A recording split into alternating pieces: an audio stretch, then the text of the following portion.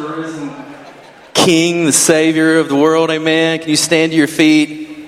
Some of you may not know, but football season just started this weekend. Is everybody? I don't know if anybody's excited about that, but I was thinking about, it doesn't matter, who's your team. Go Big Blue. We serve a God. He is always victorious. Amen. And I think about that in the terms of the game. He doesn't need overtime to win the battle, right? Woo. Let's worship Him today. Let's praise Him.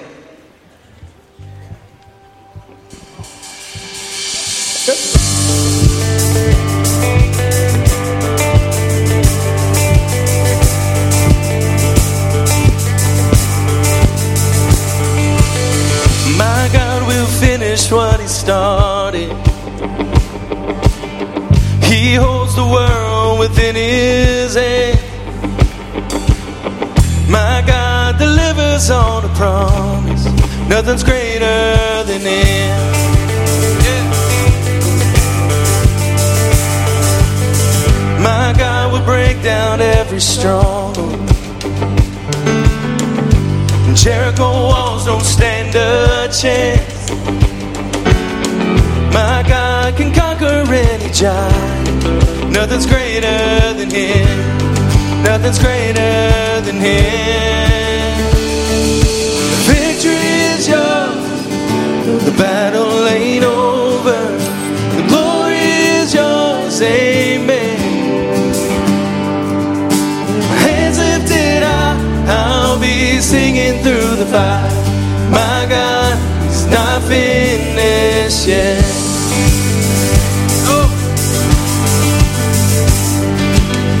My God is with me every moment.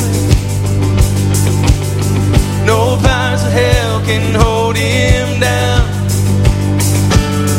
My God turns death to resurrection. Nothing's greater than Him. Nothing's greater than Him. The victory is yours. Though the battle ain't over, the glory is yours. Amen. With hands lifted high, I'll be singing through the fire. My God is not finished yet. Come on.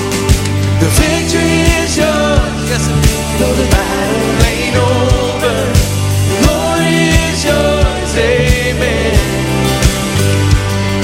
With hands lifted high, I'll be singing through the fire. My God is not finished yet. Oh, I believe. Oh, I believe a miracle can happen. 'Cause my God says it already has. So I will praise even in the waiting. My God, He's not finished yet.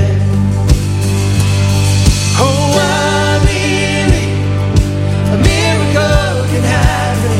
'Cause my God said it already has. So I will praise even in the waiting. My God is not finished yet. Oh, my God is not finished yet.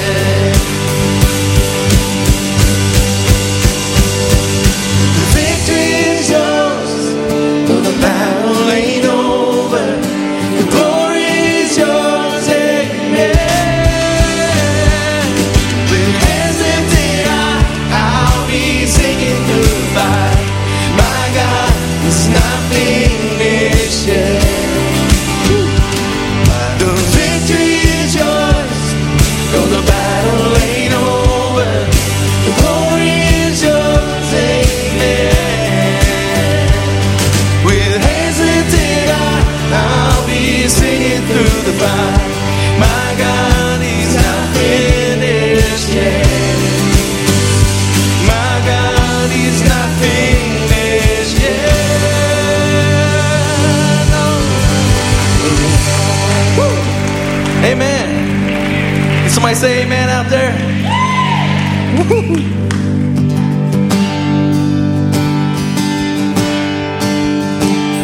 Oh, I've heard 1,000 stories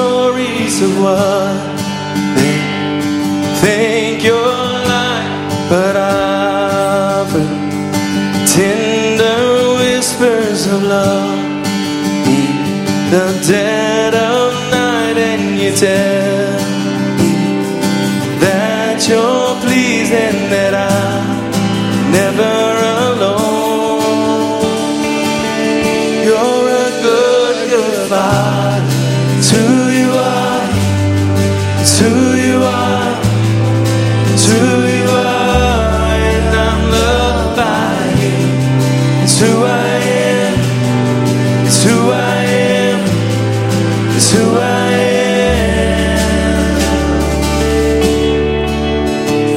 Oh, I see many searching for answers far and wide, but I know we're all searching for answers only you provide, 'cause you know just what we need before we say a word. You're a good, good Father.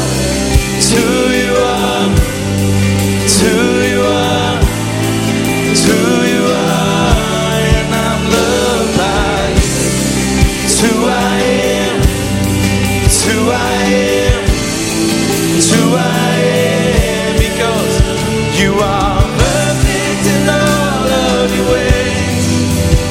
You are perfect in all of your ways. You are perfect in all of your ways to us.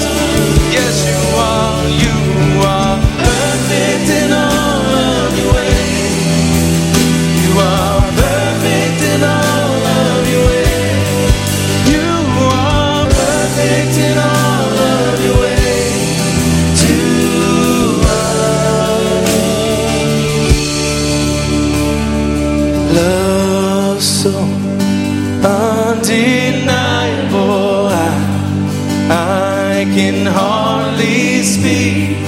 Peace so unexplainable, I can hardly think of me.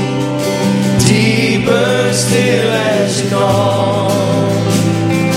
Deeper still as you call me. Deeper still into love. Love, you're a good, good Father. It's who you are. It's who you are. It's who you are, and I'm loved by you. It's who I am. It's who I am. It's who I am. You're a good, good Father. It's who you are. It's who you are. It's who you are, and I'm loved by you. It's who I am. It's who I am. It's who I am. You're a good, good Father. It's who you are. It's who you are. It's who you are, and I'm loved by you. It's who I am. It's who I am. It's who I am.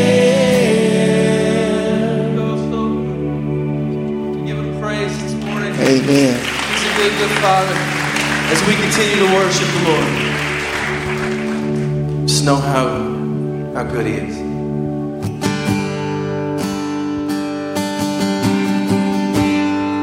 Let's sing about His goodness.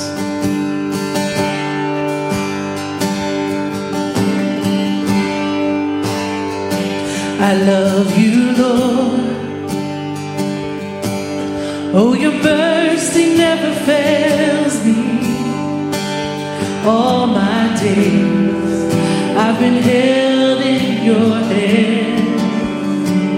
From the moment that I wake up until I lay my head, oh, I will sing of the goodness of God. All my life you have been faithful. All my life you have been so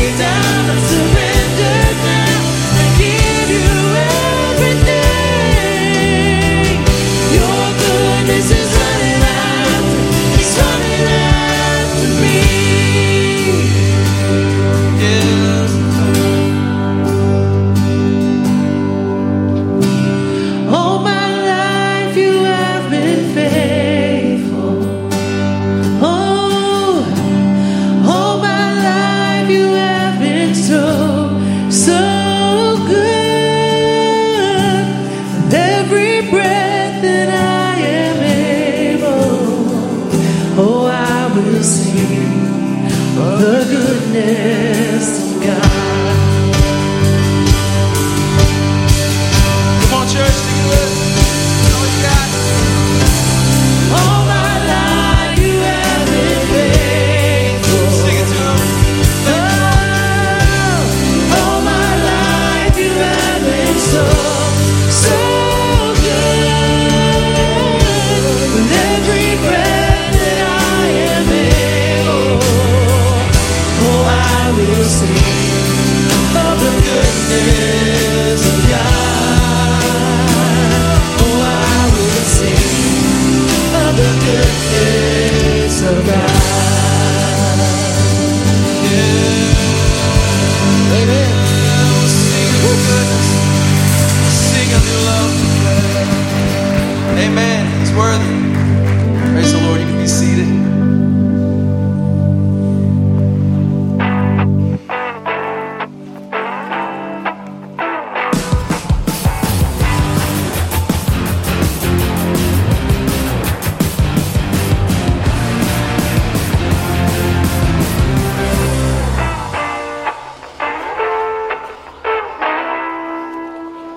What's up, church? Everybody survived the rain yesterday and enjoying a long, fun weekend. I hope. Hey, if you're watching online, we're glad that you're with us. If you went someplace really cool for Labor Day weekend, you're online right now. Why don't you just type in the comment bar so we can all be jealous and pray for you while you're there. So that's really cool. Hey, I need help. All right, I need help. And yeah, I'll explain why.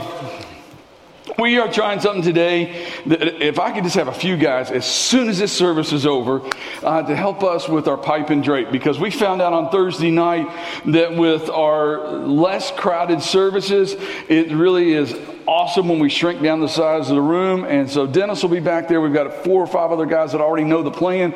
If you would just help us, we can put up pipe and drape in 5 minutes before the next service, and it'll be really cool. It'll help the energy of that service a lot. So if when the last amen, if you can kind of hang around for like 5 minutes, that will help us greatly. Okay, I want to show you a picture, and I want to ask you a question. All right, hit this picture.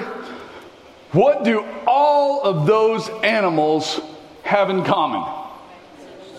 They're animals. I think I heard somebody say it.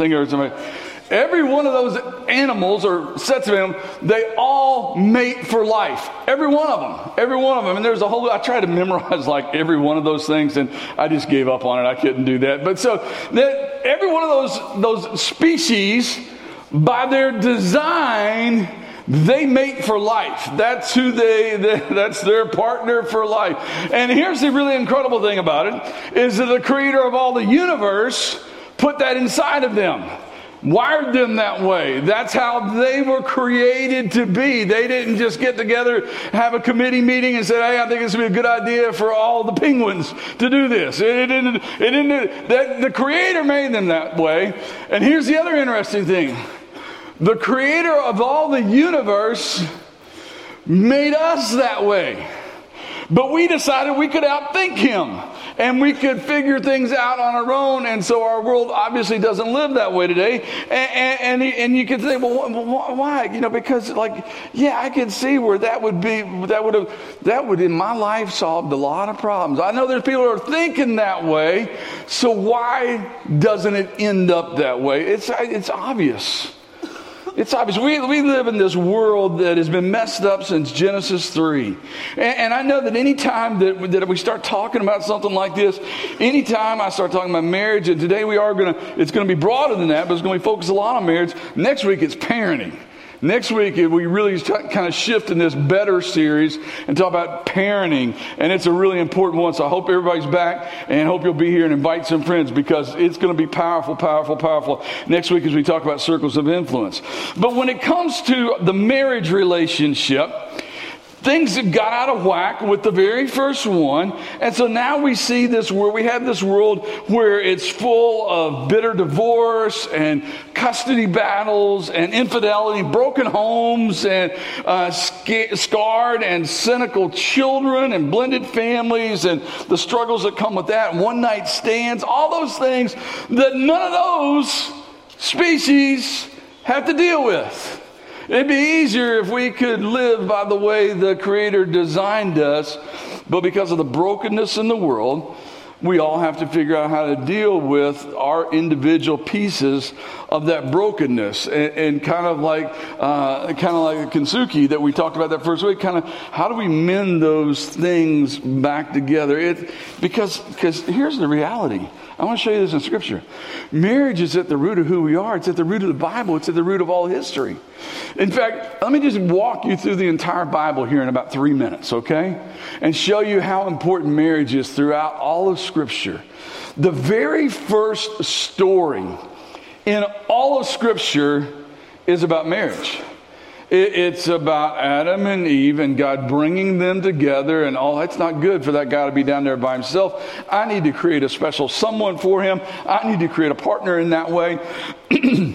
And so Eve is created, and so here we just sang about the good father. So if you think about it this way, here's what happened in the Garden of Eden. The good father gave away the very first bride.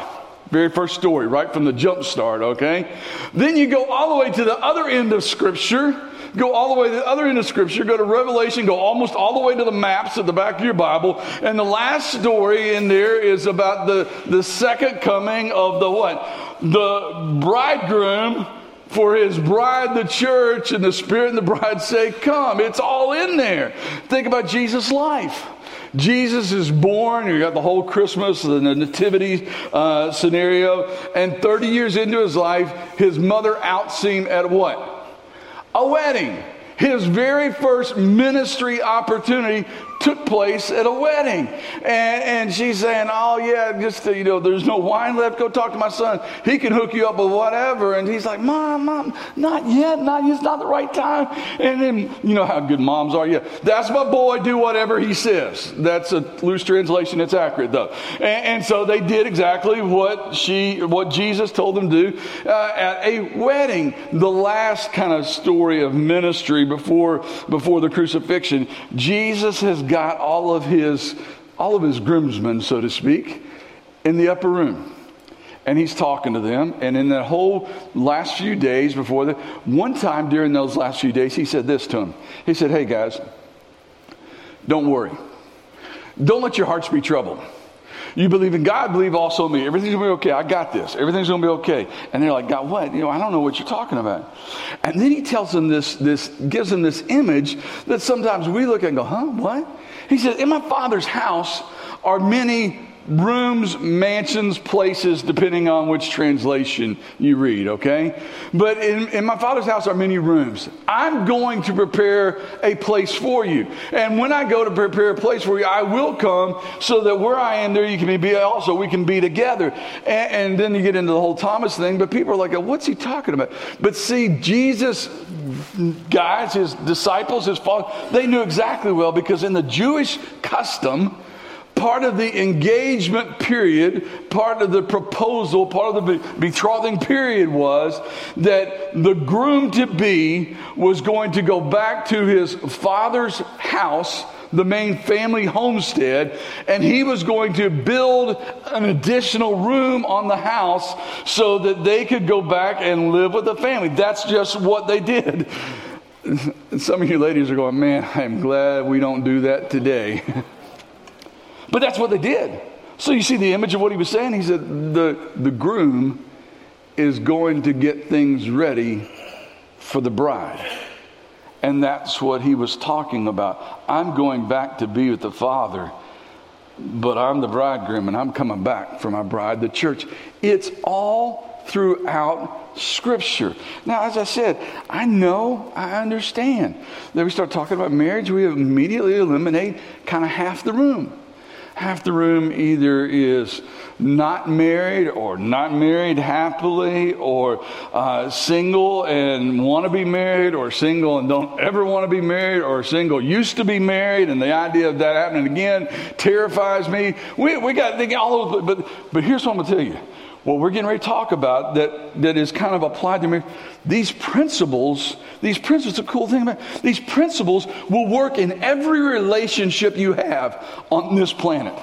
They will work in a marriage relationship. They will work in a parent-child relationship. They will actually work in a coworker, that person that's next to you on the assembly line or in the cubicle next to you or down the hall. These things work wherever we choose to apply them. But we got to understand where they come from, okay? I'm going to date myself a little bit here. I'm going to date some of the rest of you because some of you guys will be able to answer this.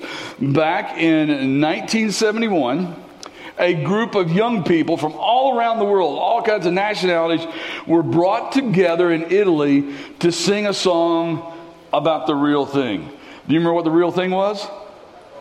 Okay, yeah. We just heard from the generation older than 1971, okay? All right, so we got that, all right? They got together, they sang this really cool song. It's all this stuff. I'm not going to sing for you. But it was all about Coke. It was like the real thing. I hate to burst the bubble, but Coke ain't the real thing. It's not even the good thing anymore half the time, all right? But here's the deal, though. According to C.S. Lewis, a lot of you have read his stuff. C.S. Lewis, when he was writing, he wrote a book called The Weight of Glory. And he said if you ask 20 good men today, and this would have been like decades ago, okay, a long time ago. But even then, he said, if you ask 20 good men today what they thought the highest virtue was, and 19, he said, would reply, unselfishness. He said, but if you had asked that same question a couple generations ago, every one of them would have replied, love. And now, this is going back a long time, but C.S. Lewis said, we have gone from love being, without a doubt, the greatest virtue, to now it's about unselfishness, which is kind of a part of love. But it's already, the point he was making, it's already shifting to me. Because that's part of it is, I want people to be unselfish with me, but I got my own things. I got my own things here. See, love is what makes the world go around as they sing in songs, and sometimes it is. But it's not the real thing. Jesus Christ is the real thing. That's what's going to hold us together. So with all that as a backdrop, how do we learn to receive God's love and give it away in our relationships to make them not perfect, but what? Better, right? That's what we're working towards, better. How many of you have ever, well, let me ask it this way, okay? How many of you speak more than one language? Anybody? Anybody can speak more than one language?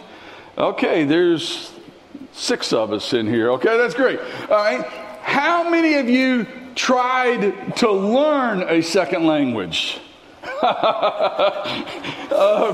Praise God. Church is all about grace, and it's a perfect place for failures like us, okay? I've taken 3 languages, all right? I took 4 years of Spanish in high school. By the time I was a senior in high school, the flashcard stuff, I could have gotten every word. I mean, I could just spit them out. I could get every word. Now I'm going to get hola and como está usted, and I'm lost. And I'm afraid to ask anybody como está usted because they may respond to that, and then I'm really lost, okay? So, I've kind of chosen it's better off to play dumb, all right? Learning a second language is difficult, especially the older you get, the more difficult it is. You know why? Because you have your natural language embedded in your brain. And so trying to change that is just, it's a mental block. It's a hard thing to do. But I think it's interesting to me that the number one language learning tool on the market today is called Babbel. That's kind of interesting to me because they got their name from the time when God chose to confuse all the language in the world and make it to where we didn't understand each other. Because at that time, everybody was speaking the same language, and you think, oh, that would be wonderful. No, they were using that for all the wrong reasons. And so God said, all right, enough, and he confused all the languages, and we've, to a certain degree, been confused ever since. But the number one language learning tool today is called Babbel. Now, the sound, they sound like Babbel when you start talking about languages of love. Because we've all got our own opinions.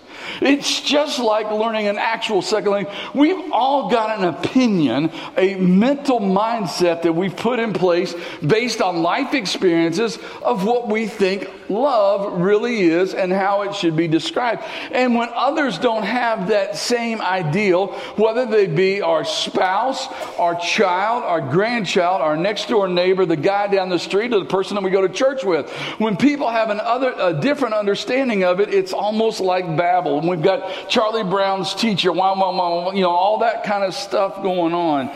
But in the beginning, when God created a perfect environment, pure love was the language. But then sin comes in, and that brings self in. And so today what I want to do for just a moment here is I want to look at the languages of love, kind of the same ones, actually the same ones that Dr. Gary Chapman wrote about in his book, The 5 Love Languages. And I wanted to use them in such a way to develop better relationships with God and others, and in general, finally, that we can work on that blessed arrangement called marriage. A few of you know what I'm talking about. In the book, The 5 Love Languages, the very first one, and I'm just going to cruise through these, but I need to give you an overview. The very first one is words of affirmation. Words of affirmation. See, God revealed the power of words right from the beginning when he spoke creation into being. You think about it. That's how all this got here. God said, let there be light. Poof. Words created. Let there be trees. Poof. Created. Let there be all these birds and animals that saw on the screen created. And then he got into man that we'll talk about in just a moment. But in the Word, it tells us to use our words carefully. God throughout his Word talks about the importance of words and about how we use them and about how we use the tongue and how it is like a rudder that changes the course of direction of a ship, and how we need to use our tongue to build people up and then not to tear them down. All the positive things. We look at our world today and, man, have we twisted words.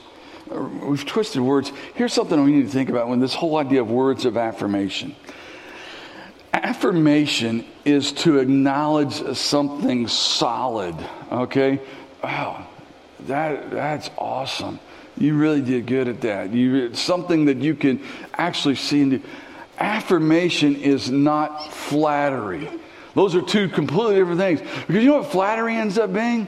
Flattery are those things that we feel like we're supposed to be nice to someone, and so we tell them nice things that quite often aren't true. You know how I know that? I am confident of that difference. That's why we have the first 2 weeks of American Idol every year.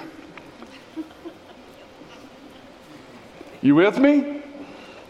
There's all these people walking around and somebody told them they could sing. And then put them on national TV to embarrass them. And instead of saying, you might be a really good artist. Like, why don't we draw some or whatever. No, see, we think, I'm supposed to be nice to them. And they want to do this. They want to be good at this. So I'm just going to tell them how really good they are at this. No, they're not. And all we're doing is hurting them. You know where I see that too? I see it all the time growing up in sports. You got that kid whose mom or dad coaches pick a sport, the soccer team, the baseball team, the football team, whatever. And because their kid wants to be the quarterback, They make him the quarterback because their daughter wants to be like the head cheerleader. They make him the head cheerleader. And it's really cute when they're all like small and little and everything like that. And then you got this boy that's been the shortstop on the baseball team ever since he was in T-ball. And his parents tell him, oh, you're wonderful at this.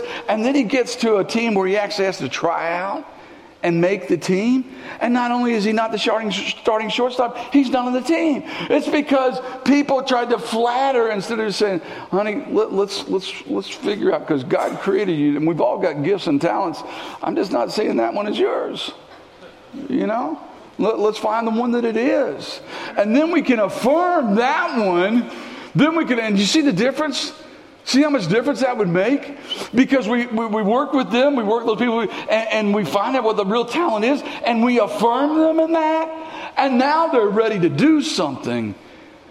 But think about that kid who was told they could sing all their life until they got on national TV, and now the whole world's making fun of them. What thoughts are going through their mind about all those people who had told them they could sing? They lied to me. And if they lied to me about that, what else have they lied to me about? And so we've got to be really careful, because words of affirmation are important. You can live for days on a compliment, can't you? You can live for days on a compliment. But it just takes one negative one to destroy a whole bunch of positive ones, okay? So let's move on, because I could stay there forever and ever and ever, all right? But words of affirmation are important. The second one is quality time. Quality time. That's some people's love. I just like to be present. And we talked a little bit about that last week. But the power of presence. And here's how we can learn from that. One of the qualities of God, the creator of everything, is his omniscience. That means and that's his all-knowingness, and his omnipotence. That's his all-powerfulness, and his omnipresence. That means God is always present with us. Always present with us. And we can see his love in that Jesus, when he was here, said, I'll never leave you or forsake you. I may not be physically in your presence, but I will be with you. I will be with you. But here's what happens. We have jobs. We work. We get busy. And it gets in the way of this love language. You know, and I can remember back in the day, decades ago, when I was the youth minister, and I'd have people like, well, we're doing this. Oh, we can't do anything that night because that's our family night. That's our family night together. And then I'd stumble like, really? That is so cool. Tell me what you do. What do y'all do on family night? And then they start describing, well, my husband usually watches Monday Night Football, and the kids are playing, back then would have been Nintendo or whatever, and I'm putting stuff away in the kitchen, and I'm like, oh, so family night means you are all under the same roof. That means it's family night. That's not quality time. That's just being in the same room. That's not being present. Do you realize that you can be in the same room and not be present? You realize? And now, man, where did I leave? Praise God, I didn't bring my phone up here. It's the first time in a long time I haven't had it with me. All right? Because we don't know what to do. We don't know. I don't know what to do with my hands. So I don't know, you catch yourself today. You'll see people sitting there going, and they don't have the phone. Because they're so used to I don't know what to do with my hands if I don't have my phone. Or, and it's happened a few times at our house, especially now with grandkids. And we're sitting around and we're 15 feet away from each other, texting each other. It's not quality time. Not quality time at all. So we work on our words of affirmation. You think about it in a marriage relationship, though. Are you present, or are you just in the same room? That's something you should wrestle with today, all right? Move on to the third one. I got to keep going. The third one is receiving gifts. Receiving gifts. I love that around here, because we talk about giving occasionally, financial giving. That's what keeps the ministry going. But the term we use more often than just giving is generosity. Because that's really what this is all about, is being generous. Because God is generous. God is generous in everything he has done. You see, for some, gifts are a physical symbol of how they feel about their partner. They just like, okay, I'm going to like, this will show. This will show. There, listen to me, guys. We don't give to gain. That's one of those tweetable things. You can write that down. We shouldn't give to gain. We give to express love. And remember, it doesn't matter how much it costs. And you guys get that. You guys get that phenomenon. It doesn't really the most special gifts in your life cost nothing. You know how I know that? I've been in a lot of your houses, and I've been in your kitchen, and I've seen your refrigerator door. And you think about it right now. How much did all the stuff with magnets on it on your refrigerator door, how much did all of that cost? Virtually nothing. You know, none of you have gold chains hanging on your refrigerator door. You got pictures in crayon that don't even come close to being inside the lines, and you would fight to save that thing. If the house caught on fire, some of you would go for that stuff on the refrigerator door before you'd go for the stuff in the safe, because of its value. It's real value. And really, it's because of the value of the one who gave you the gift and what they mean to you. And that makes it special.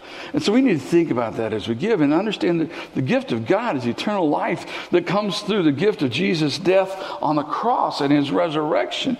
That's receiving. And so we receive from the goodness of God that we sang about this morning. Number four is this: acts of service. Acts of service. Some people would call this random acts of kindness. This is helping the people that you care about with things with which you know they would appreciate help. They struggle with it. And so you figure out, what are the things that I can do that really help out a lot? When Kim and I were engaged and getting ready to get married, and we were talking about, I found out pretty early on that my wife absolutely hates doing the dishes. Hates it. Hands in water is just not, it's like and I grew up doing dishes. So guess what I figured out pretty quickly? I figured out really quickly that I could get a lot of points if I would do the dishes. I figured that one out pretty quick. And early on, in the early days, we didn't have a dishwasher. And so it was like, okay, I got this. She doesn't mind doing laundry a bit. She hates folding clothes. Guess what? I love folding clothes. I worked at Shillitoes in high school. I had to fold the stuff that you all took off the racks and put it back on the racks. I'm good. Like, okay, those are so simple things. And guess what I figured out? That now in a world where you got TVs everywhere, I can wash dishes and fold the clothes and watch sports at the same time. It's a win all the way around. But you know what? Even now, 36 years into this journey, last week I walked in the house one day and walked in the kitchen. You talk about break my heart. She's standing at the sink with her hands in the dishwasher, or in the dishwater. And I'm like, you are the biggest jerk in the world. In fact, I told some of the staff this week, I'm never going to preach another series on marriage ever again in my life, because every time I do and I start writing it, I realize what a jerk I really am most of the time. Because I always fall short of really showing Kim how much I love her. I'm going to try. I'm going to keep trying. But that's what we do, is that we figure out what are those things that we can do for those people that we love. And like I said, it's not just your spouse. What's something you can do for your child or your grandchild this week that's not going to cost you really anything, but you know that when they're doing it with you, or you're doing it with or for them, that you know there will be a smile from ear to ear. And we think about those things and we figure out how to serve in that way. And sometimes we just do those things for people. Man, if we get in the habit of doing those things, we'll do them for people we don't even know. Like I said before, that's when you're like at Walmart and that cart that's in your parking space, you don't just fuss about it. You get it and you walk it back inside. You're going that way anyway. Why not push it? It's just little acts of service that help people out. And remember, the Son of Man came not to be served, but to serve and to give his life a ransom for many. Which brings us to number 5. And it's the last one on this list. It was the last one on the relationship assessment model that we looked at last week, and that is physical touch. Now, when we start talking about marriage, we start talking about male and female relationship, the discussion of touch always goes to intimacy. And listen, I've been saying this all through this series. That is an important part of it. That God created that. But remember last week when we had the things up on the screen and we had the sliders, and then we were talking about moving the sliders? Understand this, that like on a soundboard or on a light board, there is the main slider, but they all have sub-level adjustments to be made. See, what happens is when we start hitting full throttle on physical touch and we haven't dealt with some of those sub-level levers, we'll get things out of whack and we get things out of control. But it's not just in that intimacy in a marriage relationship. We get things out of control in touch all the time. And it's sad because you know how we were created? Everything else God spoke into existence. You know what he did for us? He took the earth and formed Adam. He touched. And then he decided it wasn't good for Adam to be alone. And he performed the first surgery and took out a rib and created Eve. Touch has been important since the beginning of creation. We've got to figure out how to appropriately touch people. All kinds of people. Because you've heard of the stories, the horrible stories of kids that ended up, they didn't have that in their life, and they ended up in an orphanage somewhere, and they had no physical interaction, no nurturing, no holding, no cuddling, all those things. And now they even have a term for it. Now they have an attachment disorder because they didn't get the touches that they were supposed to give in their life. Or they got bad touches, and that's a different disorder completely.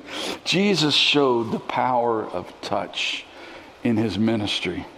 You know, when Jesus walked up and this man that's got leprosy, and he's having to scream out, unclean, unclean, every time anybody gets near. And stay with me here. Yes, Jesus, when he did touch him, he healed him of his leprosy.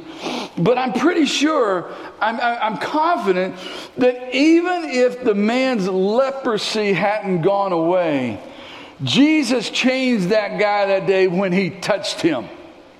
Just nobody had touched him. Nobody touched him at all. Remember the woman who had the issue, and all she did was touch Jesus' garment, and everything changed. And they didn't want the little kids to come to Jesus, and they're bothering him, and he said, no, let the kids come. And what they did, they came and crawled up on his lap, and he touched them and he hugged them. They caught a woman in the act of adultery, and he taught all the lesson, and then he picked her up and he touched her in a very special, non-intimate way, but let her know she had value and worth. Touch is incredibly, incredibly, incredibly important. And the Bible's clear that God is love. So of those 5 love languages, which one says love to you?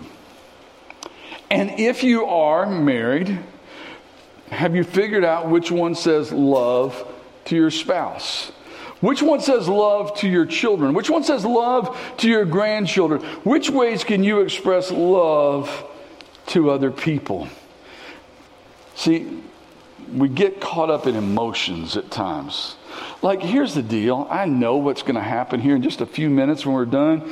And there's a really good chance that overwhelming majority of you, you're going to stay around for an ABF. And if you do that, I know this is going to happen. Or even if you don't, that people are going to go out here and they're going to get in their cars after a wonderful time of worship and praising the Lord and raising our hands and being excited. And then the guy driving the car is going to go say, okay, where do you want to eat? Hit a nerve, didn't I? And then it's on like Donkey Kong, right? Because you know what they're going to respond? I don't know, whatever you want. Yes, you do know, and no, not whatever I want. Because ladies, let me help you out here just for a minute really quickly. That guy that just asked you, where do you want to eat? He only has one thing on his mind. It's a 3-letter word. No, not that one. Eat. That's all he's thinking. Eat. He could care less if it's Chinese, Japanese, Mexican, Italian. Just where are we going to eat? Because for most of us dudes, here's the deal. As long as it's dead and pretty well cooked, we're good.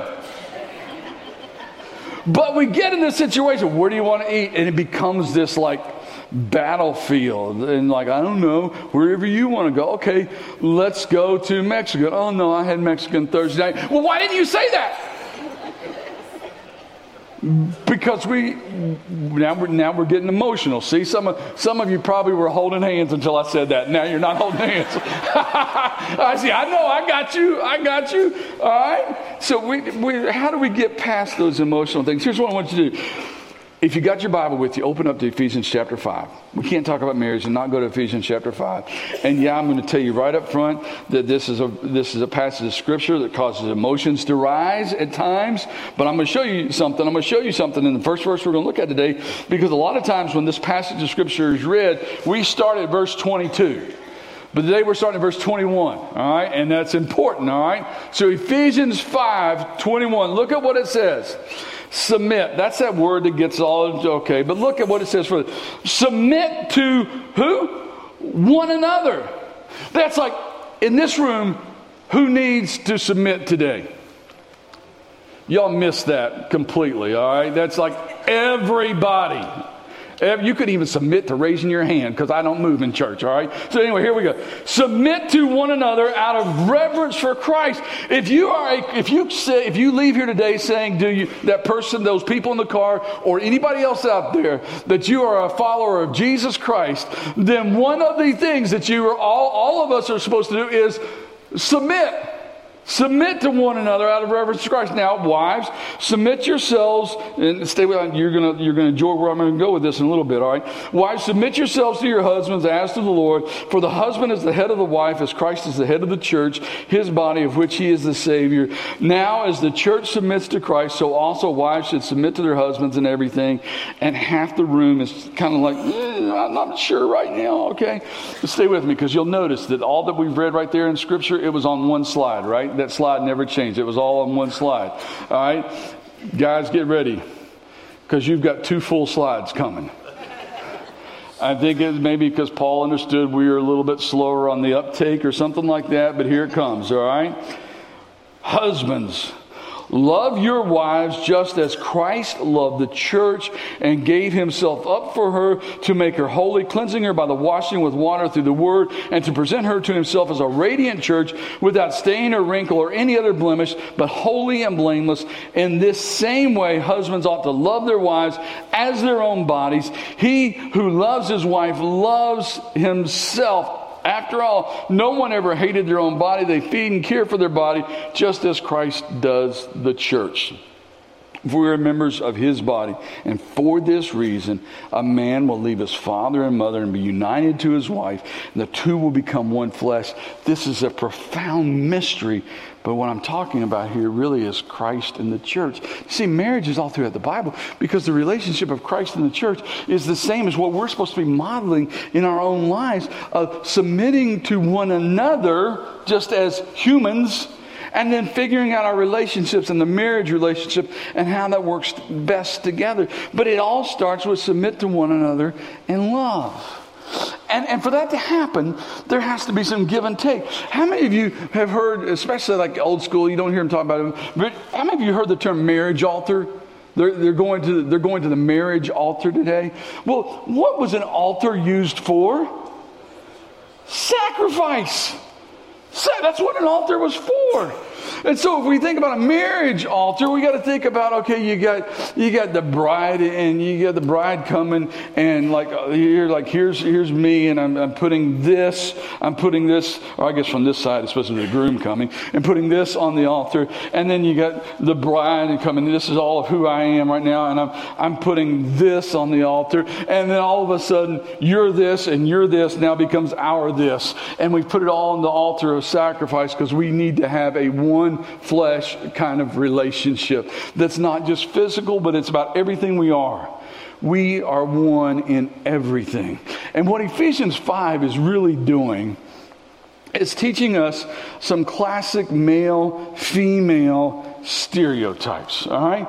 Let me see. I'm going to show you my artwork, and hopefully the camera can get this for you guys over here. Here's the deal. Here's what happens. Ladies, I'm going to help you out really quick here, okay? Here is what the men in your life need more than anything else from you. More than anything else from you. More than anything. You follow me? More than anything. That's what they need.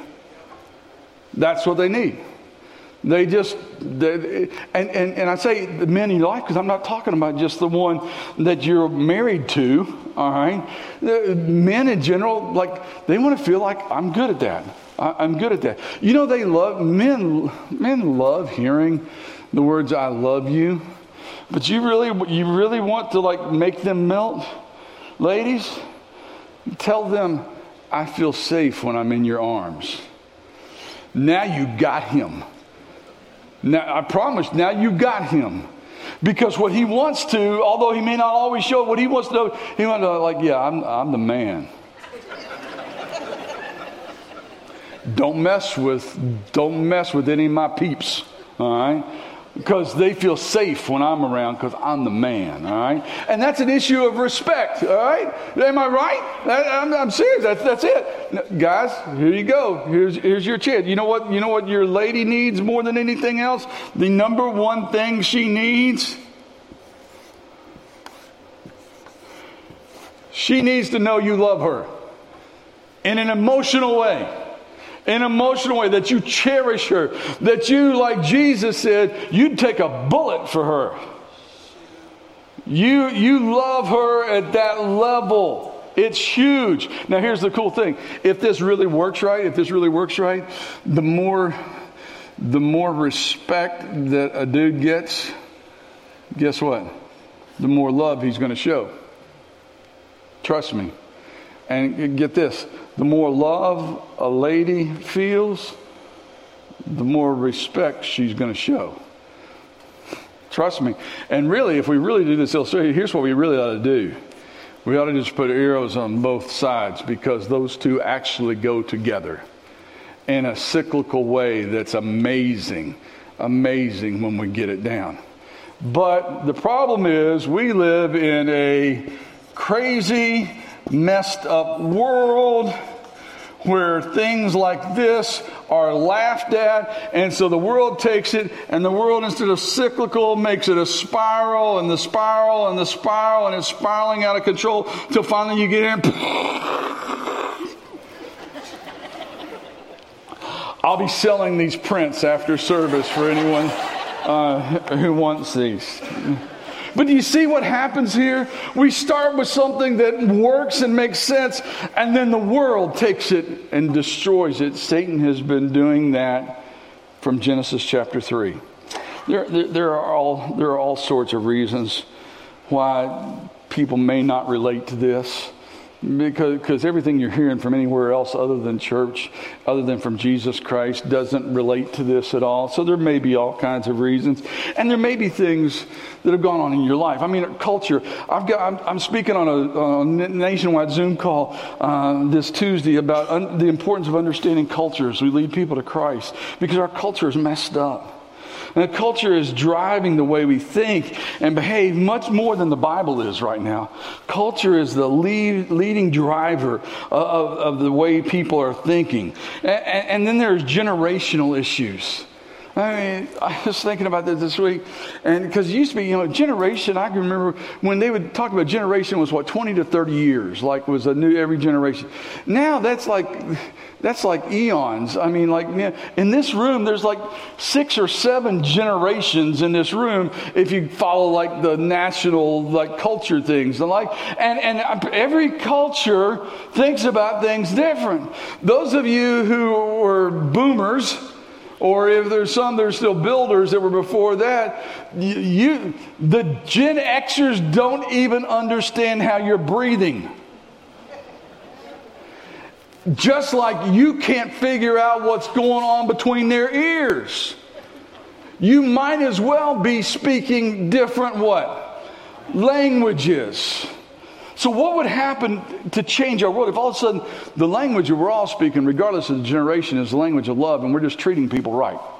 Is that going to change things? I think it's going to change things completely. Maybe you struggle with all this thing because you didn't have 2 wonderful role models. Maybe you grew up or living still in a single parent home, and you got one person that's trying to be both people, and it's hard. But understand that this top part here before the crazy, that's God's design. That's what He wants. And so if we can work as close to God's design as possible, it's going to change things completely. All right? The bottom line, guys, is this. You can have a marriage where both spouses are committed if they got a solid foundation and they realize Satan's trying to destroy them. And so the bottom line is the greatest thing you can do for all of your relationships is to have a relationship with Jesus Christ. So how are we going to finish this up? Because I know that some of you have been for the last 30 minutes in an absolute, almost panic mode, thinking that we forgot communion.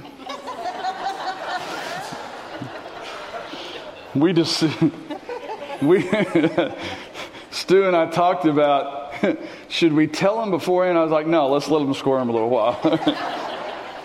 So here's what I want to do. This is going to be a little bit different invitation time today. Because everybody in this room needs to move. In just a minute, everybody in this room needs to move. There's three relationships we're about to work on right now, okay?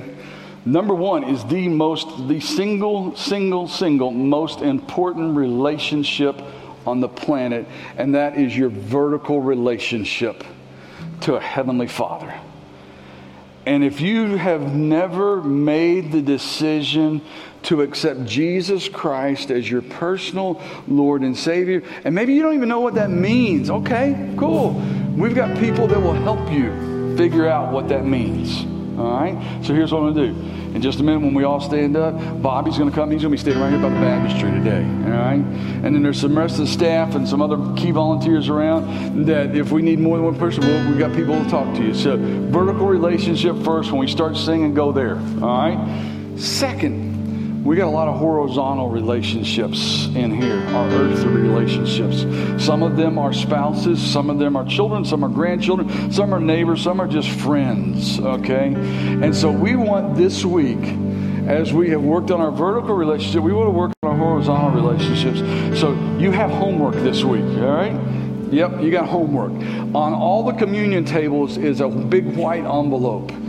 This week, we want every person who attends worship, and some of them have already started, because some of them that were here Thursday night have already done it, and I've seen pictures and some really, really cool stories. We want you all to have a date night, all right? So if you are dating someone currently, then we want you to go on a date night. If you are married to someone, then we want you to go on a date night. If you neither one of those fits you, but you've got a child in your life that's still around, we want you to take them somewhere and pour into them from some of the things in an envelope, or a grandchild, or maybe you don't have any of those around, but you know somebody who's sitting at home by themselves just like you, and you can say, hey, let's go get something to eat. And you can talk about some of these principles, because in each of those envelopes are 8 more envelopes, and they're numbered. And so start with number 1, and then work your way through it. All right, it'll take you all the way through the meal and the whole evening, and it'll be an incredible night. And so the first one I'm going to go ahead and sheet. The first one is when you open envelope number 1, before they come and actually take your full order, is to take a selfie. All right, take it so you'll have something to remember the night by. Take a selfie.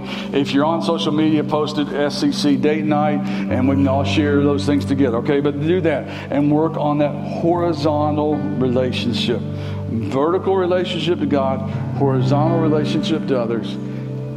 And then communion is our connecting relationship that connects us to the Father and treats how we treat other people and connects us that way.